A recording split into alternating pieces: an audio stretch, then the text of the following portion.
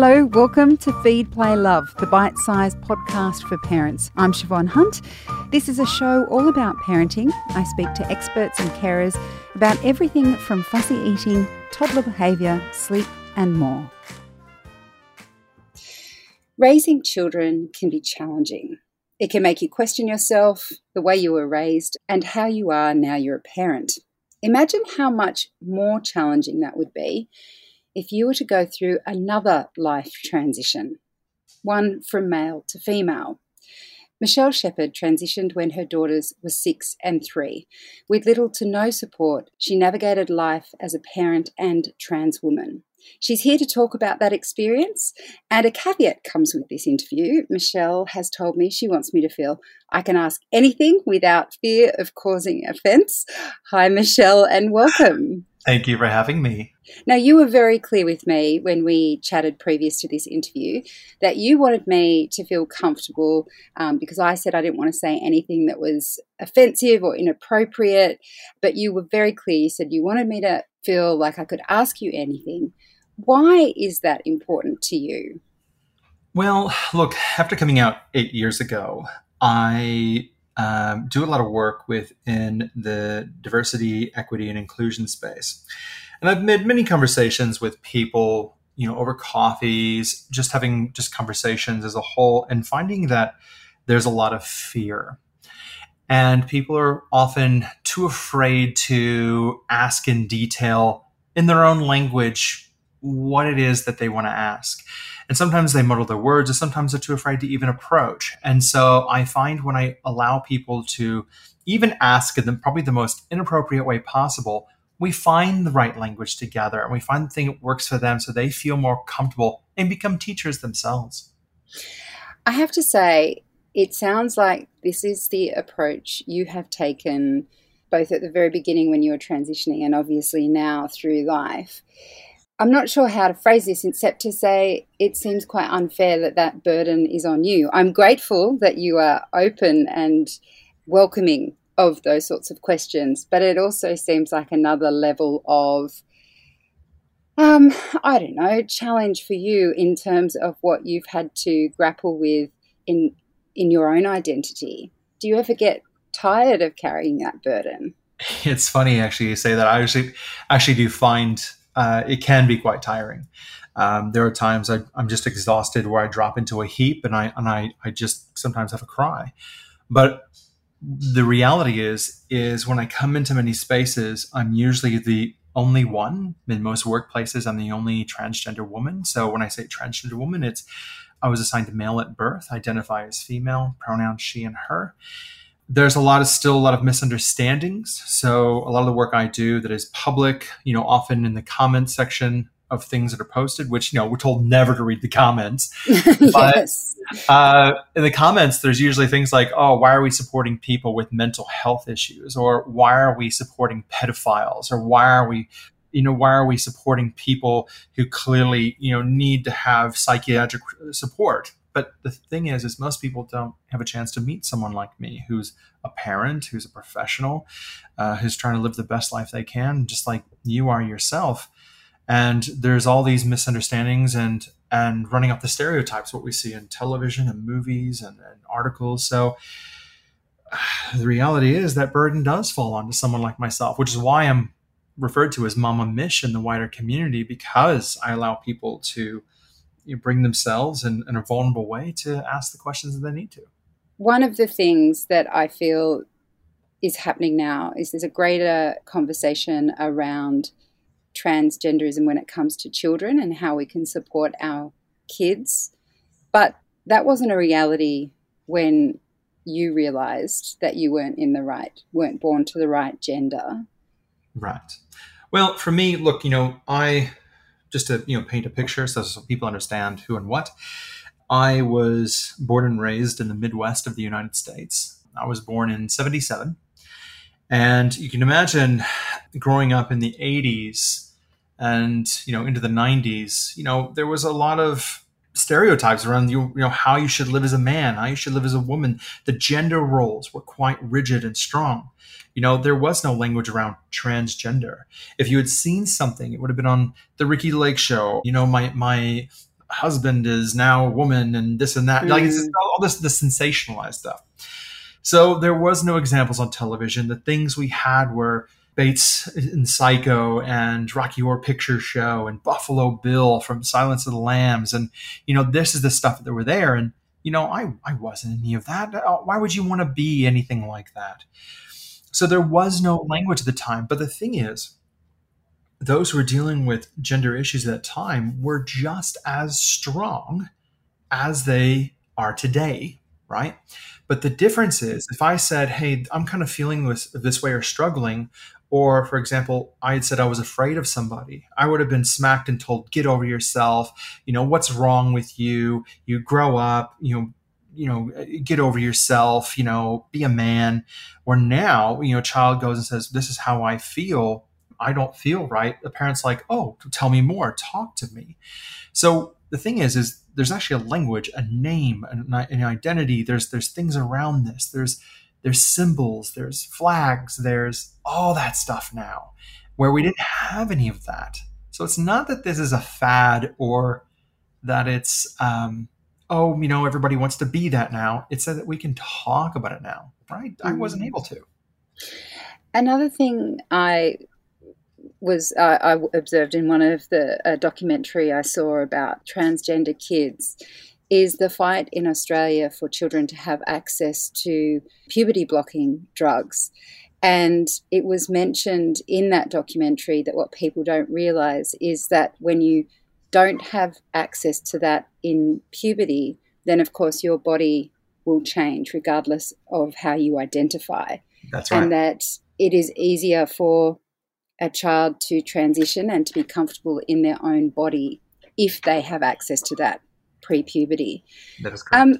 I'm wondering, do you have a sense of, I don't know, grief around the fact that in a way it's probably harder for you because you weren't given access to grow and change the way you felt inside? I wouldn't say grief. I wouldn't say a mourning or anything like that or disappointed. Look, it would have been a lot easier to have been born cisgender, which is... So for lack of education for most people listening, I identify as transgender, which means I was assigned male at birth based on genitalia, what they saw in the hospital. My identity is that of female. Don't ask me why or how. It's the $50 million question. But to be cisgender means that you are identifying as the gender you were assigned at birth. And all cis means, CIS, it's a Latin term for on the same side. So it's the most politically correct way of saying that you identify as a woman yourself. So that wasn't actually an option. So, it really does suck. And I've had to find the best way to navigate that. There are things that I'll never experience that is part of the connecting experience with most of the women who I've spoken to. So a lot of my friends who I have made along the way who are cisgender themselves, and sitting in a room with other women who are talking about pregnancy and things like that. I'm very blessed to have had my 2 daughters the way I did, but I'll never be able to experience the things that most of my girlfriends who were able to have children had. And later on in years of my transition, there was an ache and a yearn going, oh my God, I'll never be able to feel this. So, it is hard. And plus I'm 6'3" and I'm quite broad shouldered, and you can hear my voice. Most people hear my voice and just immediately say male.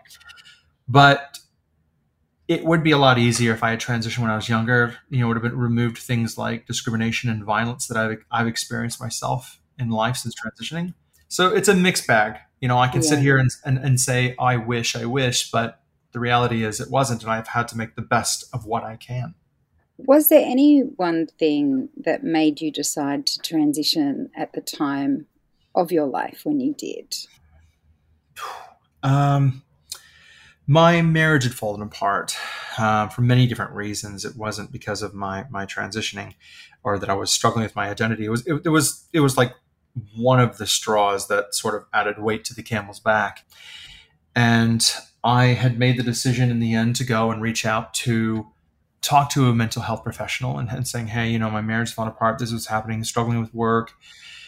This is something I've dealt with my entire life. I just want to deal with it finally for once in my life and just figure out what it is. And they said to me, they go, look, you can You can come and go out of this as much as you want. You can purge your identity from this. And for example, you go through a cross-dressing phase as someone who's assigned male at birth, and you come into the space, you leave, you come in, and when you get rid of everything, it's called purging. And the doc said, look, you can do that your entire life, but you're going to have to own and actually look in and actually address what's going on. So I went for this long sort of 6, 7, almost 9-month journey where I was just kind of exploring and understanding my identity. I had more of a name of it. Mind you, as I tried digging deeper to find other people like me, I actually saw a lot of that hypersexualization, a lot of the things that most people associate or have fears around. And I actually struggled buying into this whole transition because of those things. But eventually I found somebody who could help me understand that language and sit with me and help work through it. And then as my marriage kind of came to a final halt and I was on my own, I said, all right, I'm ready to explore this further. It sounds incredibly challenging, confusing, hard, all those things. In the process of this exploration, were there moments of joy? Were there moments of, relief when you found the right words for how you felt, when you put on a dress and felt at home? Or were there any moments like that in the process? Because it does sound incredibly hard. It's extremely hard. And there was a few moments where you kind of go up, you kind of being yourself. And it wasn't even so much as dresses or makeup. I think it was more of just the expression. You could just kind of be yourself and be open about that language. Even myself these days, I'll wear maybe some quite gender neutral plain t-shirts and, white runners, maybe some chinos or something. Dresses usually for more fancier occasions or more corporate things if I'm speaking, as most women would do anyway.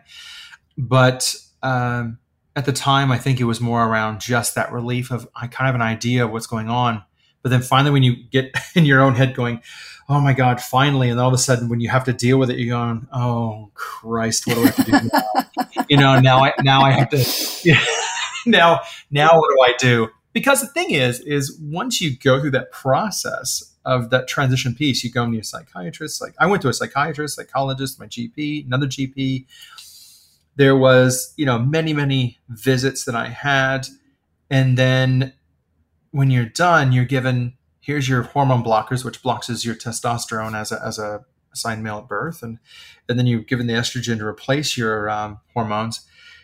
They then give you a letter of those two things and go, may the force be with you. You're signing the cross, off you go. And there's nobody to teach you. There's nobody to help you. There's no sisters. There's no aunties. There's no moms. As soon as you come out, you lose all that. It's gone.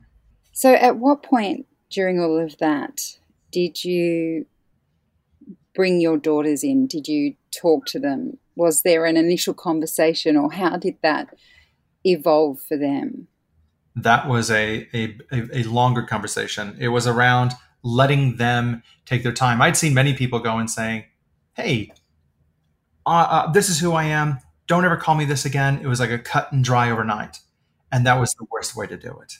I let them come along and help make calls within the journey.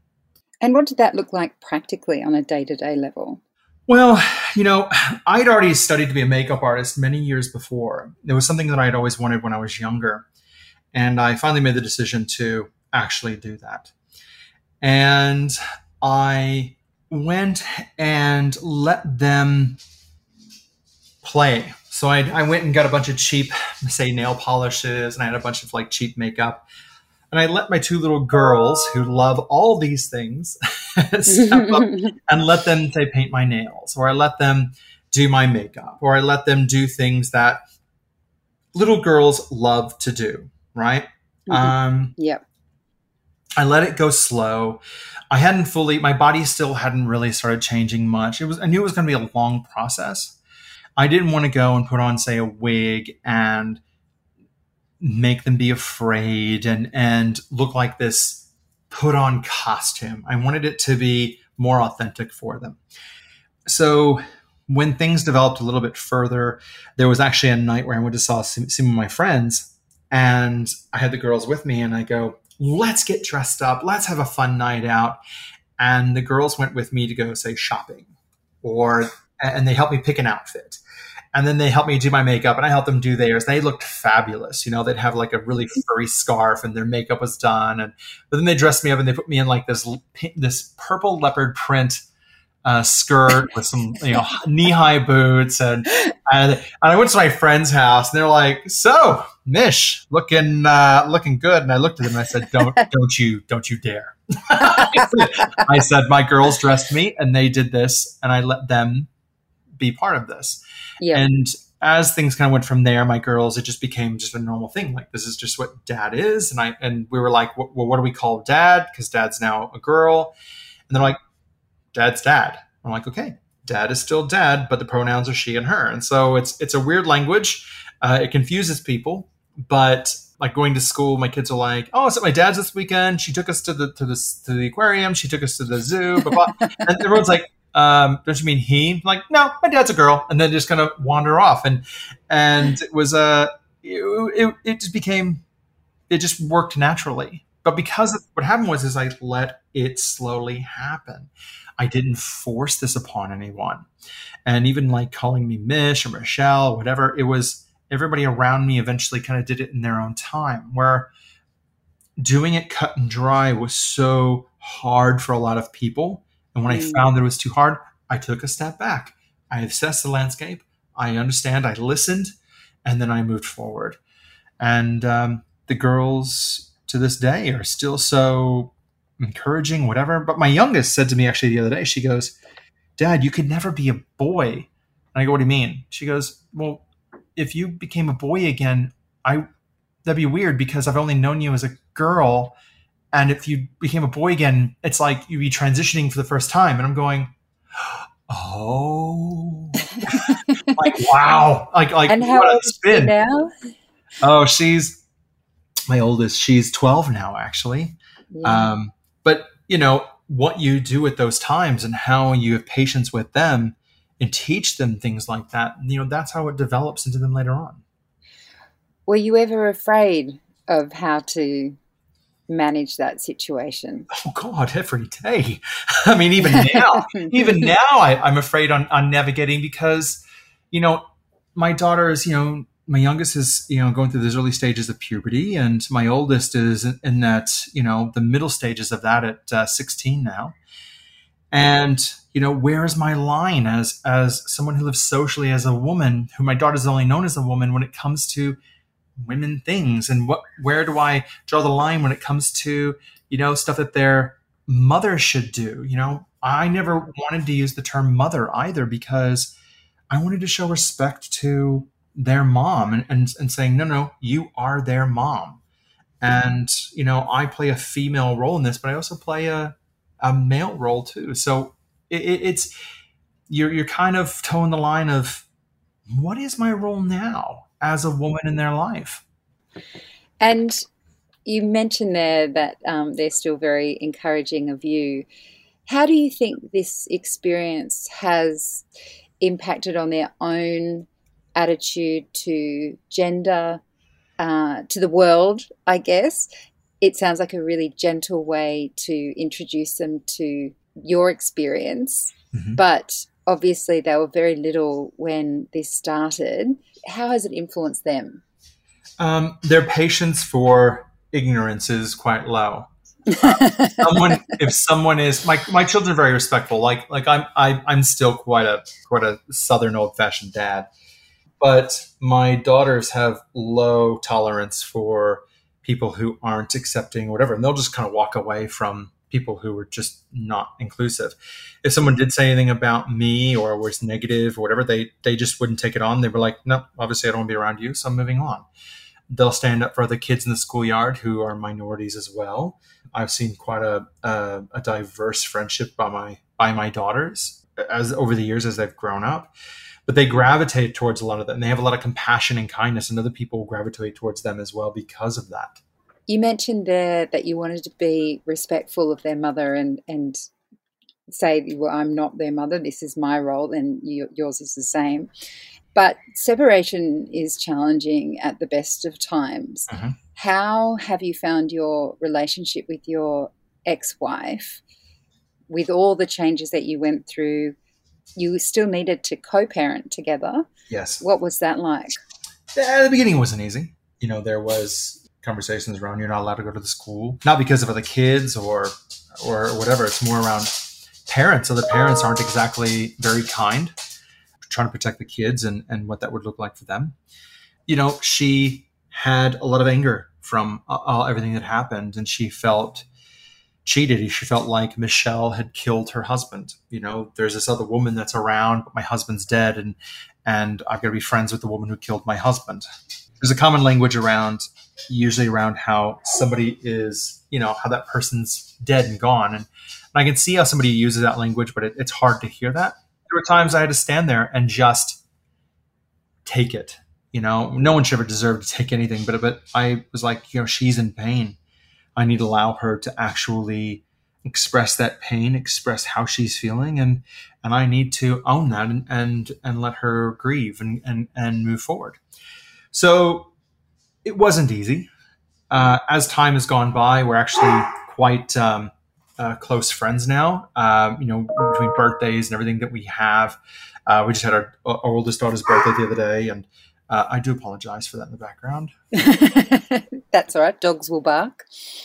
I'd allow her to go through that. And so we worked through that together, and now we're quite good friends. And I don't know if you ever watched the online between Ryan Reynolds and Blake Lively and how they're constantly like taking the piss out of each other or whatever. This is now our existence, the two of us online. And most people watch us and they're like, you two need your own reality show because it's so hilarious. But she was talking to me about relationship issues that she was having, or I'll talk to her, or, I got qualified as a lash technician like she is. And we're sitting there doing each other's lashes and just, or her sister was laughing with us because we were talking about child support and how ridiculous certain things were. And she goes, this is hilarious listening to you two. She goes, more people should be able to talk about this instead of going, you owe me a nickel. You two are like, well, I bloody owe you this. And she's like, well, then whatever, it's just it's an interesting conversation. But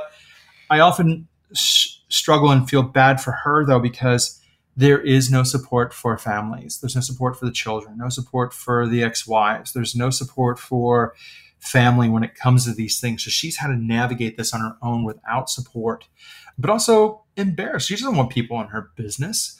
And so there's, it's a different playing field for her. So I had to kind of be that for her. What about friends and family outside your immediate unit? How did they respond? My mom's response was less than ideal. My mom's response was, pardon my French, I know we're keeping our language clean here, but the reality was my mom's response was, what a fucking waste. I should have aborted you. And, that was hard to hear. And you have to imagine somebody who's going through divorce, somebody who's losing their job, somebody who's barely able to keep their kids, somebody who's, going through this massive change, and their family says these sorts of things to them. My siblings weren't exactly there either, so I'm not really have contact with my immediate family very much. My aunt and I are very close, but most of my family back in the States is now sort of gone since transitioning. I mean, we tried a few times over the years, but we just couldn't find a common ground as much as I could try. Only lost a few friends here who really didn't understand or really struggled with the identity stuff and didn't really understand the language. So I've had to rebuild a lot of that. I had to rebuild my career, my friend base, my support base. So who I was 8 years ago as Daniel and who I am now as Michelle, I look back on photos now and just how things have developed I feel like I'm looking at somebody else's life sometimes. Well, you're obviously in a much better place today. And I'm just curious, is there anything you would like other parents to understand about your experience as a trans woman and a parent? As a trans woman, what I struggle with is not having other women regularly who I can connect with and talk about things. And we need to find ways of actually finding common ground around connecting instead of finding the differences. So you and I as parents, this day-to-day struggle, things we do, talking about the podcast, radio and stuff we do. There's things we can find commonalities we can bond better on, instead of trying to find the differences of my lived experience as a child and a young man and yours as a woman growing up. How I live socially now is very much that as a woman. And we need to find ways to bond more in that way. As parents, I do think it does take a village to raise children, and we need to find people around us who can help us with those things. And it would have been nice to have people around a little bit more. Yeah, I did find others who I could connect with, not necessarily trans people. But unfortunately, a lot of people like me don't feel sort of welcomed, or they may not have their kids, or they feel cut off from society. And so it's challenging. And so I appreciate anybody who's listening to this podcast we're doing today. And if they do want to reach out, if they do want to talk further, if they want to just digest this a little bit more and share this podcast saying, hey, these voices need to be heard because we completely misunderstand them because we are being informed wrong. I mean, go to Netflix, here's your homework for you and anybody else. Go to Netflix and find the show Disclosure. It's a good piece on this because when it comes to the media, it's played a massive part in this, but it also plays a massive part in other minorities between disability and people of color, disabilities, Aboriginal, anybody out there. Just learn to sit down with somebody, have a cup of coffee, and learn to understand their lived experience a little bit more. Yeah. Well, Michelle, I completely appreciate your honesty and your time in sharing all of your experiences with us. So thank you so much for speaking with me today. I really appreciate you taking the time and reaching out and having me part of it. That's Michelle Sheppard. She's a radio presenter, transgender woman and dad, and I'll pop a link to her website in the notes of this episode. I'm Siobhan Hunt. I hope you enjoyed this episode. If you did, please rate and review us so we can reach and help even more parents. And if you have a topic you'd like me to cover, send your email to feedplaylove@theparentbrand.com.au. See you next time.